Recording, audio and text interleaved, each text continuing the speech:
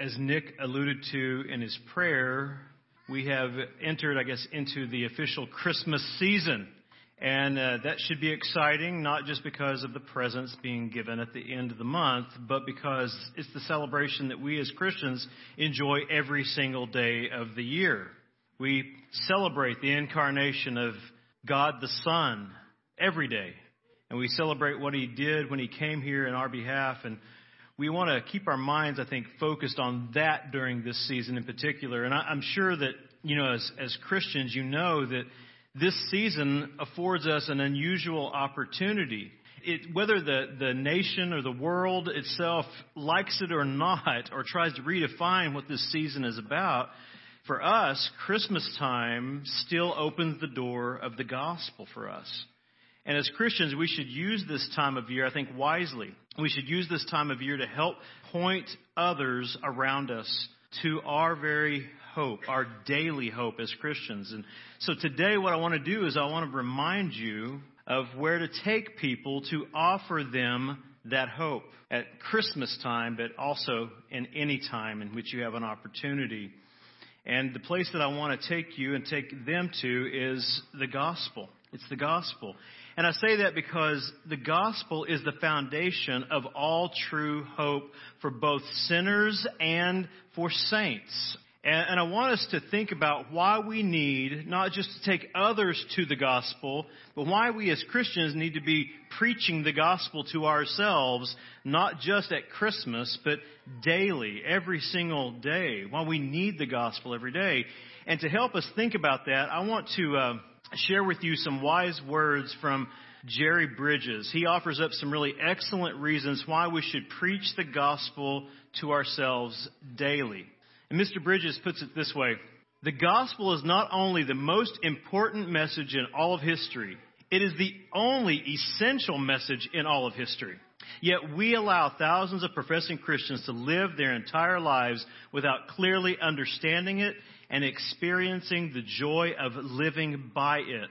Because they do not fully understand the riches and glory of the gospel, they cannot preach it to themselves and live by it in their daily lives. I think Jerry's right. Saints, in this quote, what he's basically saying is this: we must never move past the gospel. Instead, we should rejoice in it daily and reflect on it daily as believers to be equipped to take this hope to the lost. We should be living and rejoicing in it daily as believers. And it's important for us to do that because the gospel, we need to understand this. And maybe this is a remedial lesson today, but I think it's important to say this. The gospel not only leads us to salvation, it also secures, sanctifies, and comforts us as Christians. And we need the gospel, not just at conversion, but all the way to glorification. In heaven, we are going to sing of the gospel. We're going to be centered around the cross of Christ, rejoicing in what He did on our behalf, praising Him for eternity. So I believe that it's important for us to grasp this. And I believe the Bible reveals something important about the gospel other than the bare facts of the message of the gospel. It does give us that, certainly. But the Bible reveals to us that the gospel of God's grace is multifaceted. It's multifaceted.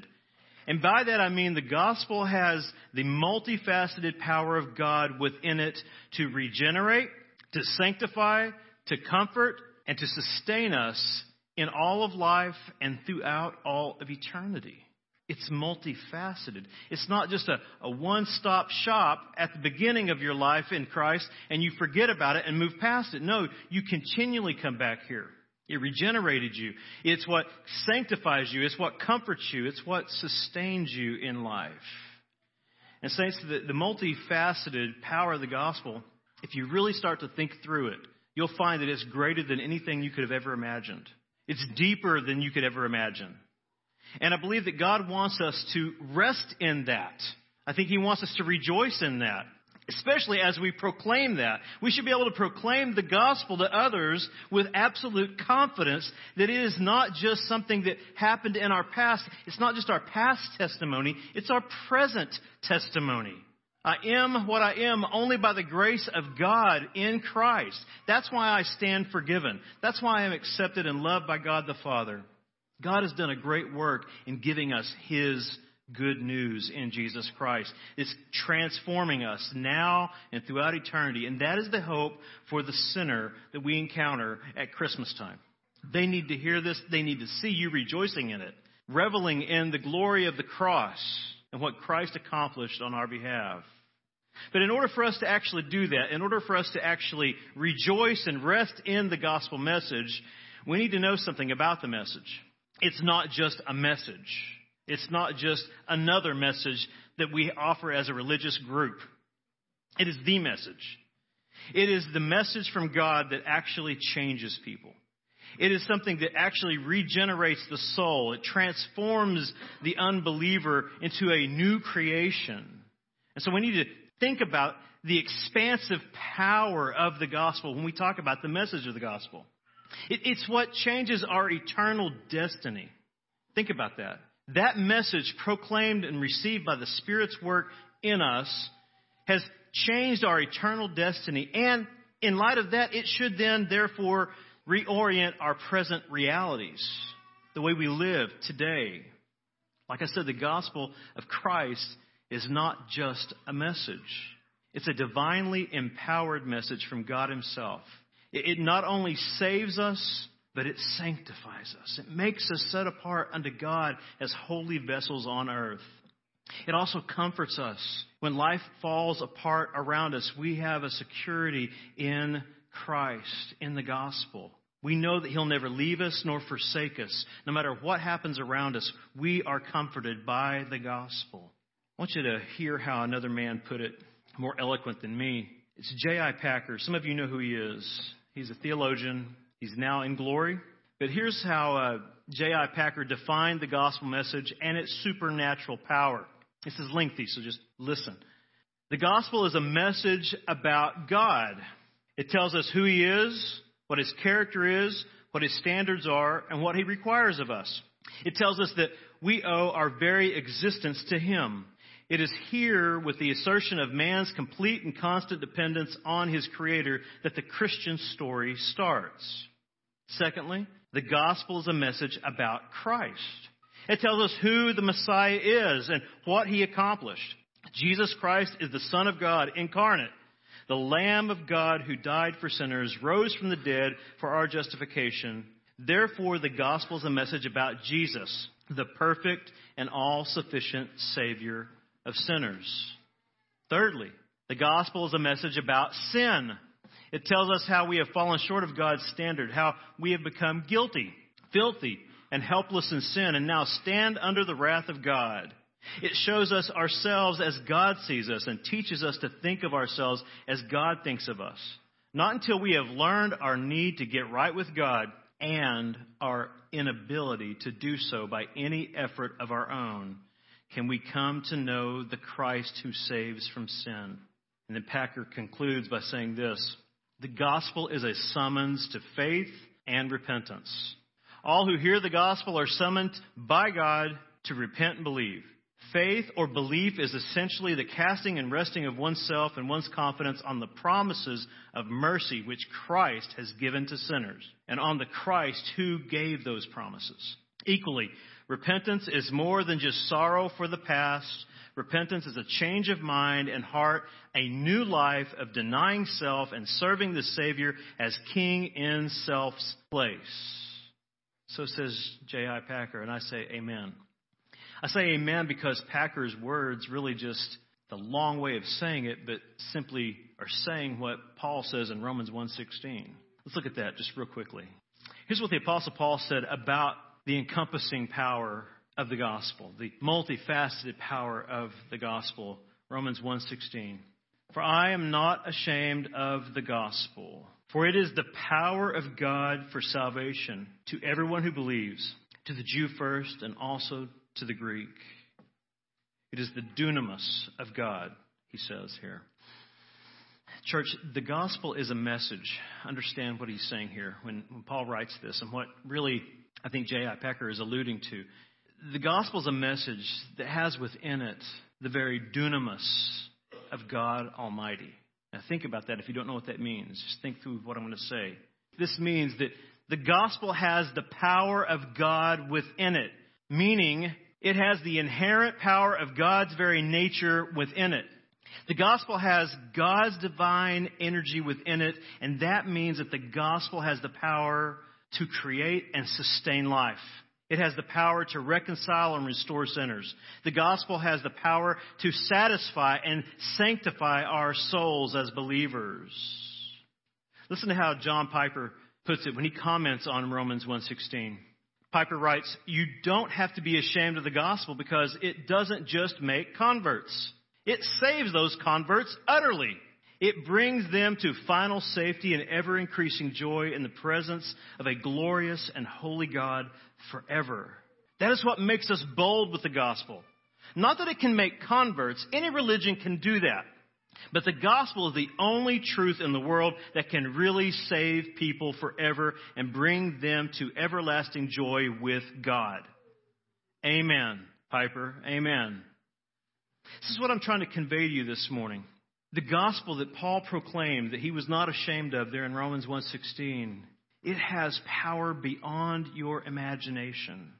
It's the power to create and then sustain life, to reconcile and restore sinners, to satisfy and sanctify saints. This goes a long ways in your worship to magnifying Christ when you actually think about this. Church, Romans 1:16 is telling us that the gospel has God's sovereign, omnipotent power within it to transform not just sinners, but also believers. And God's power in the gospel will never fail to accomplish God's intended purposes. No matter what our circumstances look like, no matter what we're going through, we have confidence in the power of the gospel. God has given it to us for a specific reason, to magnify Jesus through our lives being transformed into His image. And He'll sustain us through that process. And He'll comfort us when things around us seem to fall apart. You know, at Christmas time, we do look forward to it for the most part. But listen, I know people who don't. They've lost a loved one. It's hard to embrace the Christmas celebration at times like that. They've went through a divorce. Their child has cancer. There's no joy in those moments. But in Christ, in the gospel, there can be sustaining joy even in the hardest of times.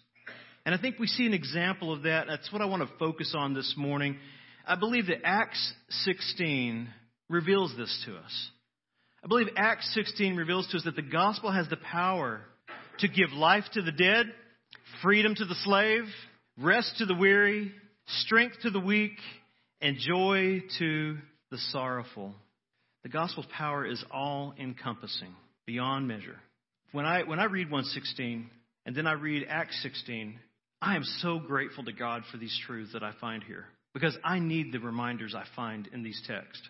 I don't know about you, but I need these reminders not just occasionally, but daily. I need the hope of the gospel constantly.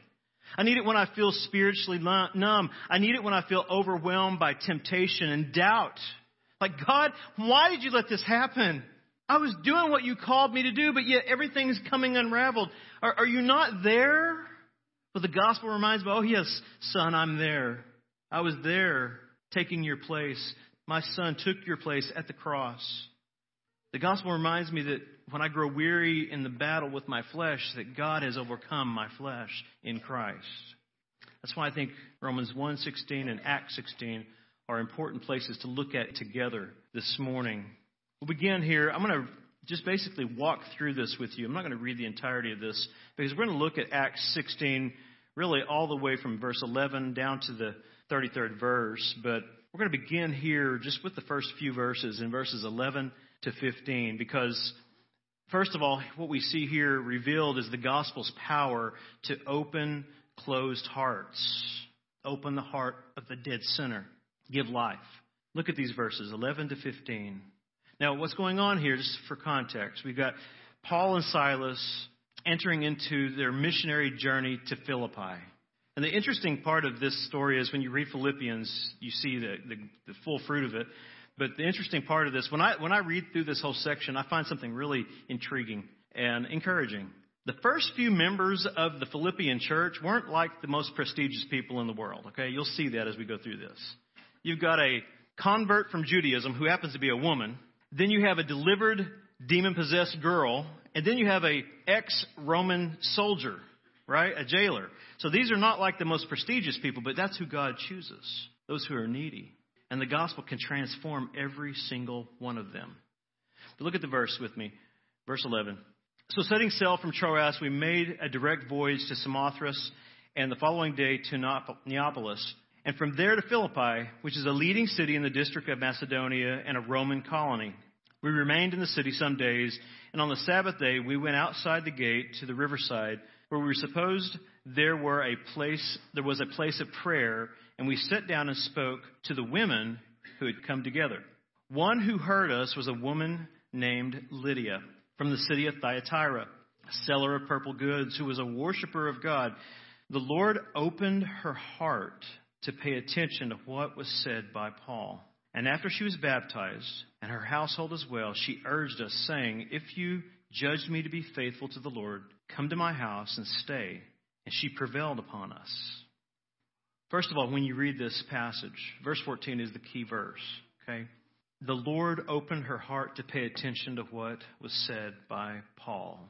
She had obviously, Jewish background. She understood Jewish doctrine, if you will, at the time, but she hadn't heard the good news of Jesus Christ. One thing we know about Paul is he said, I preach Christ and him crucified. So I'm absolutely confident I know what he preached to her here. He preached the gospel to her.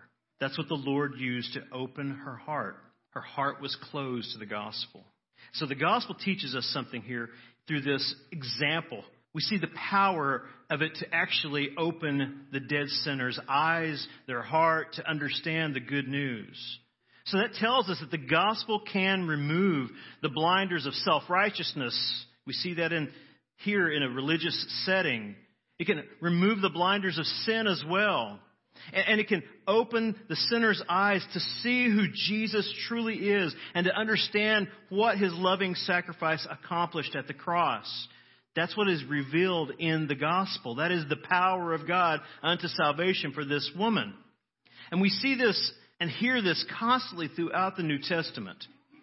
We hear this gospel truth actually confirmed really clearly, that the Lord's power through the gospel opens the dead sinner's heart, gives him a new heart. Look at 1 Corinthians. 1 Corinthians chapter 1, beginning in verse 18. The Apostle Paul writes here, for the word of the cross is folly to those who are perishing, but to us who are being saved, it is the power of God. For it is written, I will destroy the wisdom of the wise, and the discernment of the discerning I will thwart. Where is the one who is wise? Where is the scribe? Where is the debater of this age? Has not God made foolish the wisdom of the world? For since in the wisdom of God, the world did not know God through wisdom, it pleased God through the folly of what we preach to save those who believe.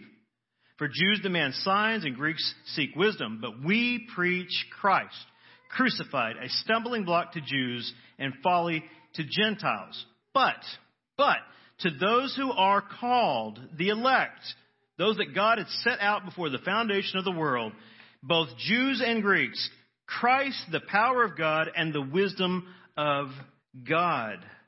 When God's word is proclaimed and heard savingly, it's because God has done the work.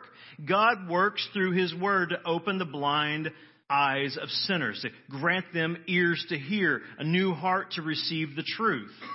This is all of God, but this shows the miraculous power of the gospel. Listen, you can't argue someone into the kingdom. You can't use apologetics to basically save someone. All you can do is point out the flaws in their thinking so that they have to come to the conclusion, I don't know what to do, and then you tell them the gospel. You point them to Jesus. In the gospel, there is power to give life to the dead. We see that happen to Lydia here. She's a prime example of this. This is a sovereign act of God. He works through the word, and he opened her eyes to who Christ is. The fulfillment of all the Old Testament scriptures. Secondly, in Acts, go back in Acts 16, verses 16 to 18. Here we see that the gospel sets spiritual captives free. And I say amen to that, because I was one. I was spiritually captivated by my sin, but God set me free by God's grace alone through Christ. Verses 16 to 18. Paul continues here. As we were going to the place of prayer, we were met by a slave girl who had a spirit of divination. Just a side note, we derived the English word python from that word divination there. It's actually a Greek term, pythos, and it was the serpent that guarded the temple where the goddess of Delphi spoke mystical oracles. So she had a spirit of pythos, divination, and brought her owners much gain by fortune telling. She followed Paul and us, this is Luke actually writing, crying out, "These men are servants of the Most High God who proclaim to you the way of salvation." The proper translation of that last phrase is, she proclaimed a way of salvation. That's what they were doing. She said they're proclaiming a way of salvation, not the only way. She kept doing this for many days. I love verse 18. Paul, having become greatly annoyed, turned and said to the spirit, "I command you in the name of Jesus Christ to come out of her." And it came out that very hour. There's some power. There's some power being displayed here. Aren't you glad today, if you're a believer, you should be very glad today that the gospel can destroy the power of sin and set the captive free? Aren't you glad that the power of the gospel can set man's heart free and set us free to live in peace with God? This girl had no peace. She was a slave, not just physically but spiritually to this spirit. But God granted her freedom in the gospel, even in the gospel application. Notice that I really love this in verse 18. Paul does not rebuke her. He directs his rebuke at what is driving her. He has compassion for her. That's gospel love. He's concerned about her. It reminds me of when Jesus and his disciples encounter the man who was born blind from birth. He was born blind, and they come up to him and they say, "Hey, Jesus, so who sinned? His mom or dad, or is it him that sinned that caused this to happen?" See, all they saw was a theological problem. Jesus saw a person. He addressed the man's need and said, "It was for my glory that this happened." And he healed the man out of compassion. The gospel's power can do that. The gospel power can set free the captive. It can heal those who are broken by sin. It's promised to do that. Jesus said, "I am the fulfillment. I am the good news. And that's what I've came to do, is to set the captives free." He said that in Luke 4. In Luke 4, 18 to 21. He said that by quoting the prophet and saying those words that I'm quoting, they apply to me. In Luke 4, 18 to 21, he applies these words from the prophet to himself. Well, let me begin in verse 17. "And the scroll of the prophet Isaiah was given to him," Jesus. "He unrolled the scroll and found the place where it was written, 'The Spirit of the Lord is upon me.'" He's making it very personal here. I can even hear Jesus saying it like this: "The Spirit of the Lord is upon me, because he has anointed me to proclaim good news to the poor.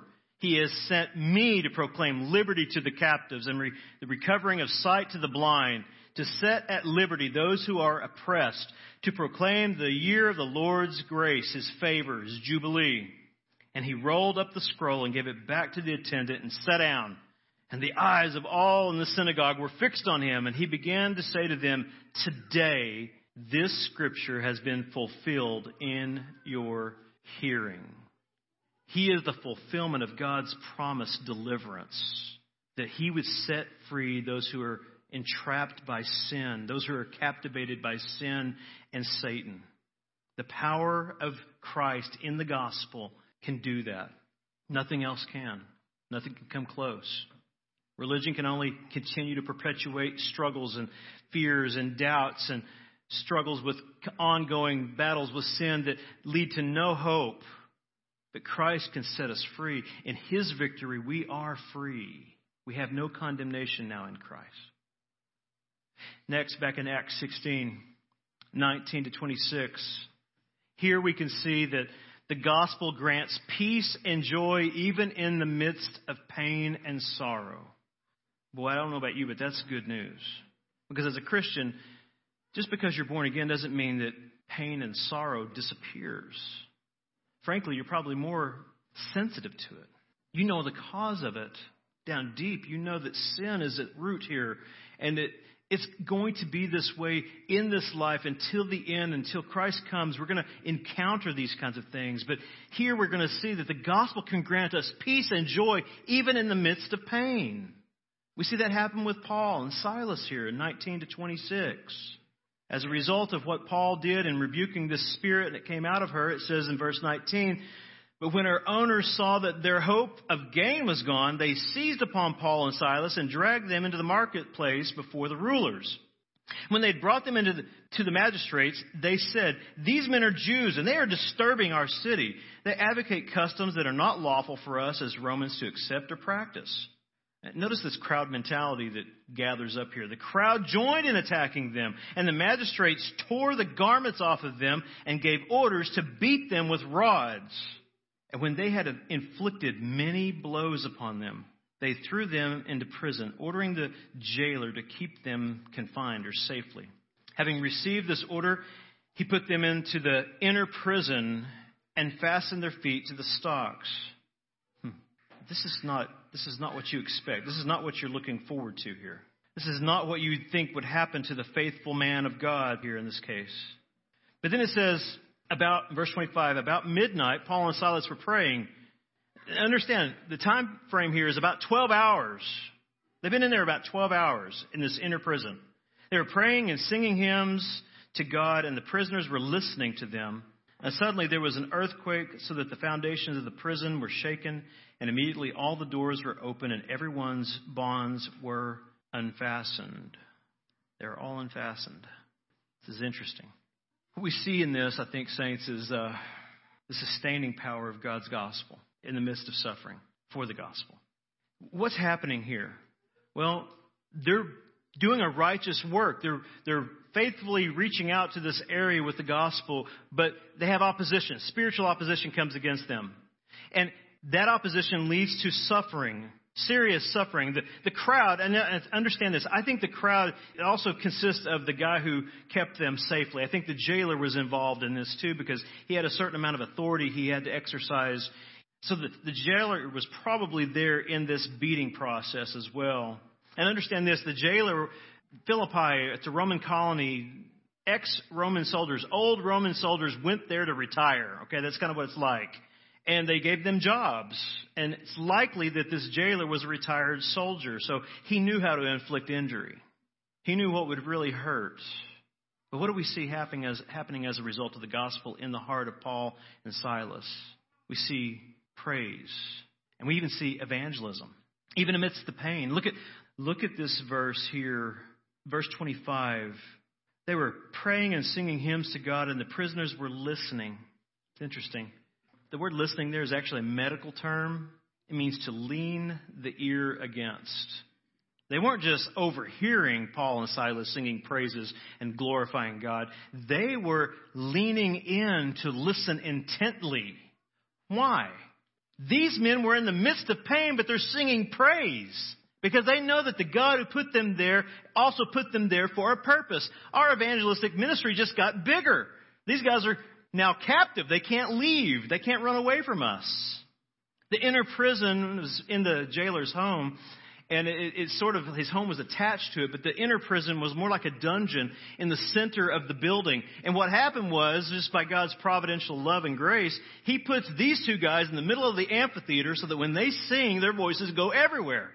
So all the prisoners heard this. All of them, they hear them praising God. And in their praises, here's what they're declaring. They're declaring that our God reigns, even in the midst of suffering. He reigns over our suffering, and he's using our suffering even for our good and the good of those that are imprisoned with us, and even those who imprison us. They had something that was really important in the midst of their pain. The gospel brought them peace. Peace in the middle of all this pain. We see another example of a man who received God's gospel peace in the midst of great suffering. in the book of Acts, and it's in Acts 7. Go back a few chapters. I am not reading the entirety of this, but I will tell you about it as we get to the verses I want to look at. In Acts 7, 54 to 59, we'll see here a great testimony of gospel peace in the midst of pain. What's going on here, we have a whole chapter ahead of this where Stephen has been arrested for proclaiming the gospel. And one of the men there, the one who has a status of being in charge, Saul, who became the Apostle Paul, he's there holding the coats of those who are engaged in this. But Stephen beautifully preaches Christ from the Old Testament all the way through the Old Testament up to the point that we're going to read here this morning. And what's amazing to me is he knows he's about to die. Listen, I think most of us understand this. When you were stoned in those days, generally you're stoned and buried at the same time. They stoned you with rocks about the size of your head. They intended to kill you, cover you, and leave you. So Stephen knew what was coming. But look at the gospel peace that overcame him in the midst of this suffering. Verse 54, when they heard Stephen's sermon, okay, the sermon that pointed to Christ and pointed to their guilt. They heard a gospel message from the Old Testament. When they heard these things, they were enraged and they ground their teeth at him. But he, Stephen, full of the Holy Spirit, gazed into heaven and he saw the glory of God and Jesus standing at the right hand of God. And he said, behold, I see the heavens open and the Son of Man standing at the right hand of God. But they cried out with a loud voice and stopped their ears and rushed together at him. Then they cast him out of the city and stoned him. And the witnesses laid their garments at the feet of a young man named Saul. And when they were stoning Stephen, he called out, Lord Jesus, receive my spirit. And falling to his knees, he cried out with a loud voice, Lord, do not hold this sin against them. When he had said this, he fell asleep. He died. There's an example of gospel peace in the midst of pain. There's also an example of God working through suffering sovereignly for the sake of the good of others who were there witnessing this. This was yet another testimony to Saul that the power of the gospel is able to grant you something that religion could never grant you. He saw the gospel proclaimed in the way in which Stephen died. He saw the love of Jesus overcome him in the midst of this suffering. Stephen sounds so much like Jesus in this that it was undeniable, even to Saul. I love verses 55 and 56 because they're very unique in the New Testament. You see something going on here that you don't see anywhere else. You see Jesus standing at the right hand of God. The only time we see Jesus standing from his seated position of authority is when his people are suffering. He was engaged. I will be with you to the end of the age. That promise is fulfilled here. He was with Stephen in the midst of his suffering, and that gave him peace. Fourthly, back in Acts 16, verses 27 to 28. Here we see that the gospel can constrain us to sacrifice our lives on behalf of others. The gospel gives us peace. The gospel also constrains us, so we see sanctifying work going on here. It can constrain us to sacrifice our lives for others. We see that happen in verses 27 and 28. It says this, when the jailer woke and saw that the prison doors were open, he drew his sword and was about to kill himself, supposing that the prisoners had escaped. But Paul cried out with a loud voice, do not harm yourself, for we are all here. That is got to be gospel driven, because I'm not sure I could do that in my flesh, okay? I mean, the doors come swinging open. I'm probably going to leave and let the jailer do what he wants to do. I mean, I'm not, he's not my friend, but, that's my flesh. Paul operated by the Spirit's direction here. The gospel transformed him. It caused him to be willing to sacrifice his own life on behalf of the jailer. That's gospel power. Here we see the gospel cultivate extraordinary compassion for your enemies and for those who are hopeless. Obviously, the man's hopeless. He's the jailer. If he loses one inmate, he forfeits his life. He would rather kill himself than let them put him to death and feel the shame of that. He would rather die by his own hand than be shamed by Rome. And Paul understood this. Paul knew that this jailbreak would cost the jailer his life. But it was the love of Christ that constrained Paul and caused him to stay put and risk his life on behalf of the jailer. When we often read this passage earlier and we see that this great earthquake came and broke the shackles and opened the doors, we think that's a great miracle. It's nothing, though, compared to this miracle. This is the greater miracle in the story. The breaking of the prison and the chains and all that, that doesn't mean anything in comparison to what's going on here. Paul is willing to forfeit his life for the sake of his enemy. Who does that sound like? Jesus. That's gospel compassion. That's gospel sacrificial love that we see being displayed in this. This gospel is multifaceted, saints. It doesn't just get you in the kingdom. It conforms you and changes you and transforms you more and more into the image of God's Son, all the way to the end until glorification. And we're made to be like Him in perfection. That is the hope of the gospel, that it will do what our flesh can never do. We see multiple testimonies of this, not just in Paul's life, but throughout church history. People willing to sacrifice themselves on behalf of others, especially even their enemies. That's what Jesus did for us. When we were at war with God, God sent His Son. When we were at our worst, He sent His Son to die, not for good people, but for His enemies. And that is God's power in the gospel, to show compassion to us and then in turn change us to magnify Christ. Fifthly, there in Acts 16:29 to 32, there's one more after this, all right, so hang on. Fifthly, though, here in 29 to 32, we see the gospel gives hope to the hopeless. This jailer is hopeless at this stage. Look what it says. And the jailer called for lights and rushed in, and trembling with fear, he fell down before Paul and Silas.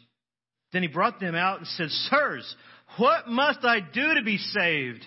And they said, "Believe in the Lord Jesus Christ," or the Lord Jesus, "and you will be saved, you and your household." And they spoke the word. They spoke the word of the Lord to him and to all who were in the house. The gospel gave hope to this hopeless jailer.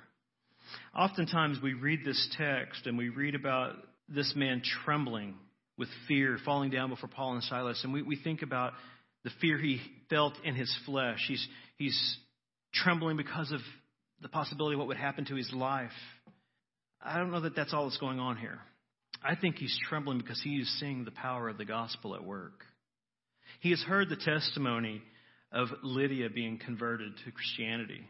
He had seen and maybe possibly been a part of watching what happened with the demon-possessed girl being set free. And now he has witnessed the power of God's gospel at work through His people praising Him, setting these captives free. And now he is trembling because he needs to have his heart set free. I think that's what's going on aside from this earthly perspective of his own flesh being fearful. He's like, what must I do to be saved? I don't think he's simply saying, what must I do not to get in trouble with Rome? What must I do to have my soul renewed, to be redeemed? And Paul tells him, believe upon the Lord Jesus. Then they spoke the word of the Lord to him. They elaborated on that from the Scriptures. They give him hope from the Word. That's what the gospel does. The gospel grants hope to those who are suffering, those who are fearful, those who are under sin's domination. And the source of that hope really is grounded in this gospel truth that we see back in Romans 5. Go there again with me. In Romans 5. This is where this hope is grounded. It's not grounded in Paul. It's not grounded in the jailer's activity, his own voice of crying out. It's grounded in what God has promised to do through the gospel, and only God can do through the gospel that is proclaimed. Verses 6 and 8. For while we were still weak, at the right time, Christ died for the ungodly. For one will scarcely die for a righteous person, though perhaps for a good person one would dare even to die. This is not how God operates. Verse 8. That God shows His love for us in that while we were still sinners, Christ died for us.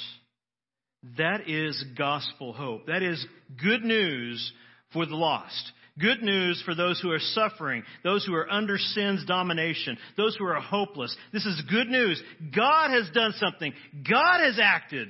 None of my actions can bring me into God's presence. None of my actions can erase my sin debt. But God has stepped in. He has intervened. He has sent forth His Son, and His Son came willingly to take our place. That good news transformed the jailer. But not just in that moment. I think it transformed the jailer's life from that moment on. He never moved past the gospel. You know, when he thought about his own failures, his own sins that he had committed in the past, and he was feeling doubts about his relationship with God, he's still coming back to this. But God, who is rich in mercy, He sent His Son to die for me. I've been redeemed. I've been set free. I have hope. I have security. I have comfort because God has loved me and sent His Son for me.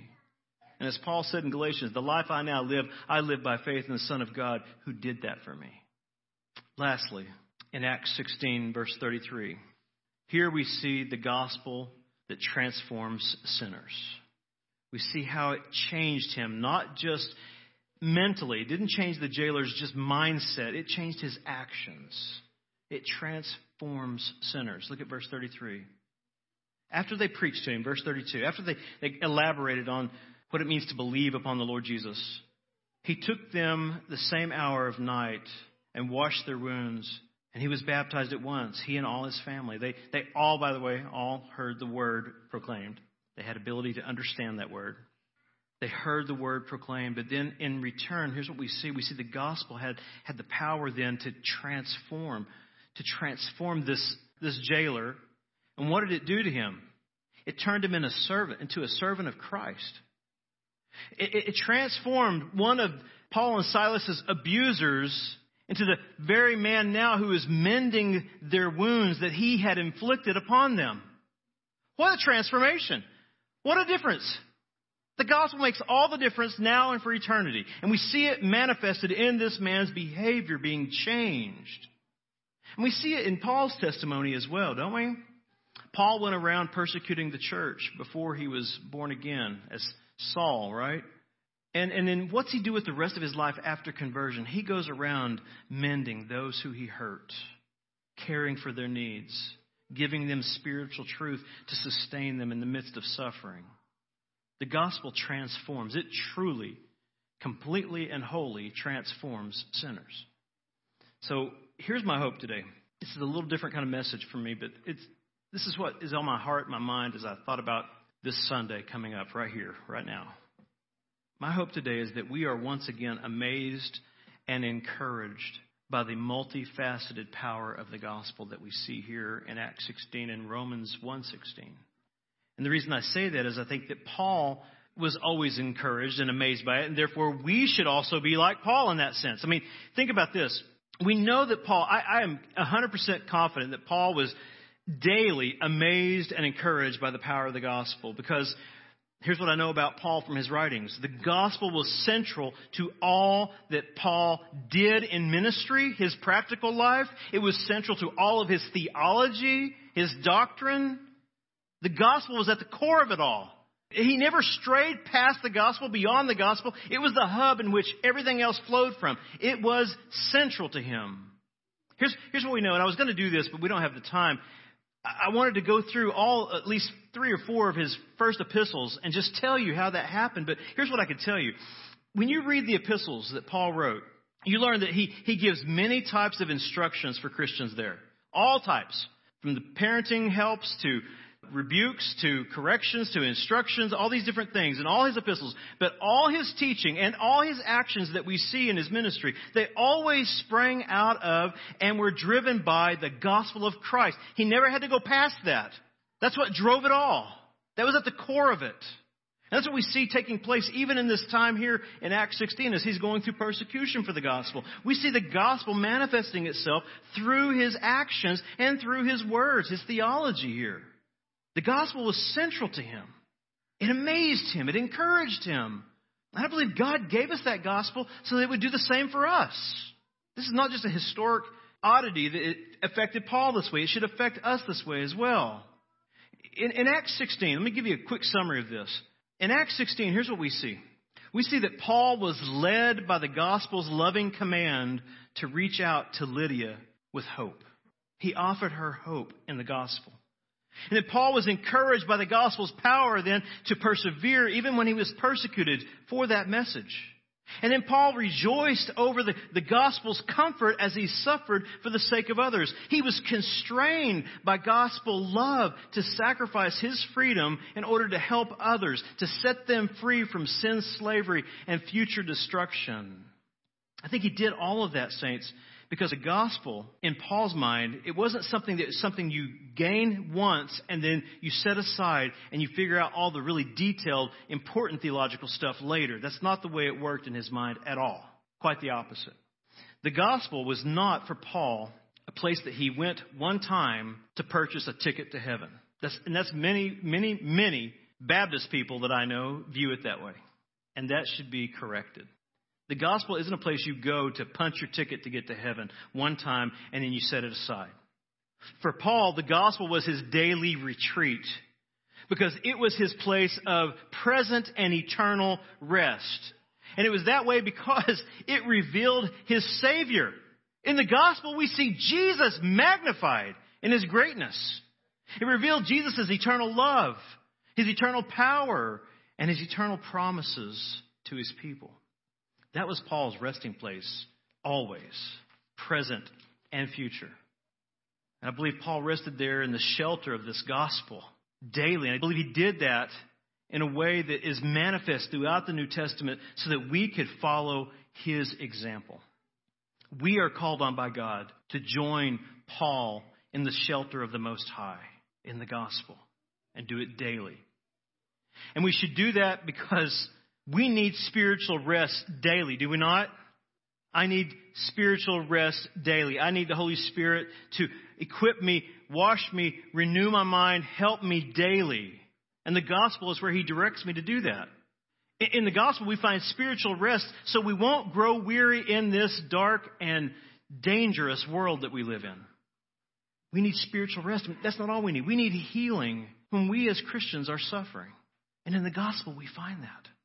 When you feel alone, when you feel like you're the only one who's struggling with this, you look back at the gospel and you say, but God, you've promised in Christ to sustain me, to change me, to make me conform to his image, to change me to be like him, even in the midst of this pain.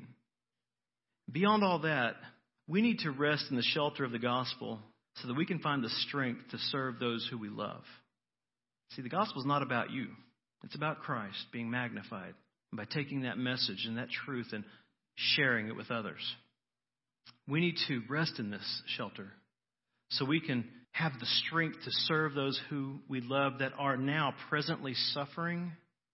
And more importantly, to give hope to those who are lost in sin.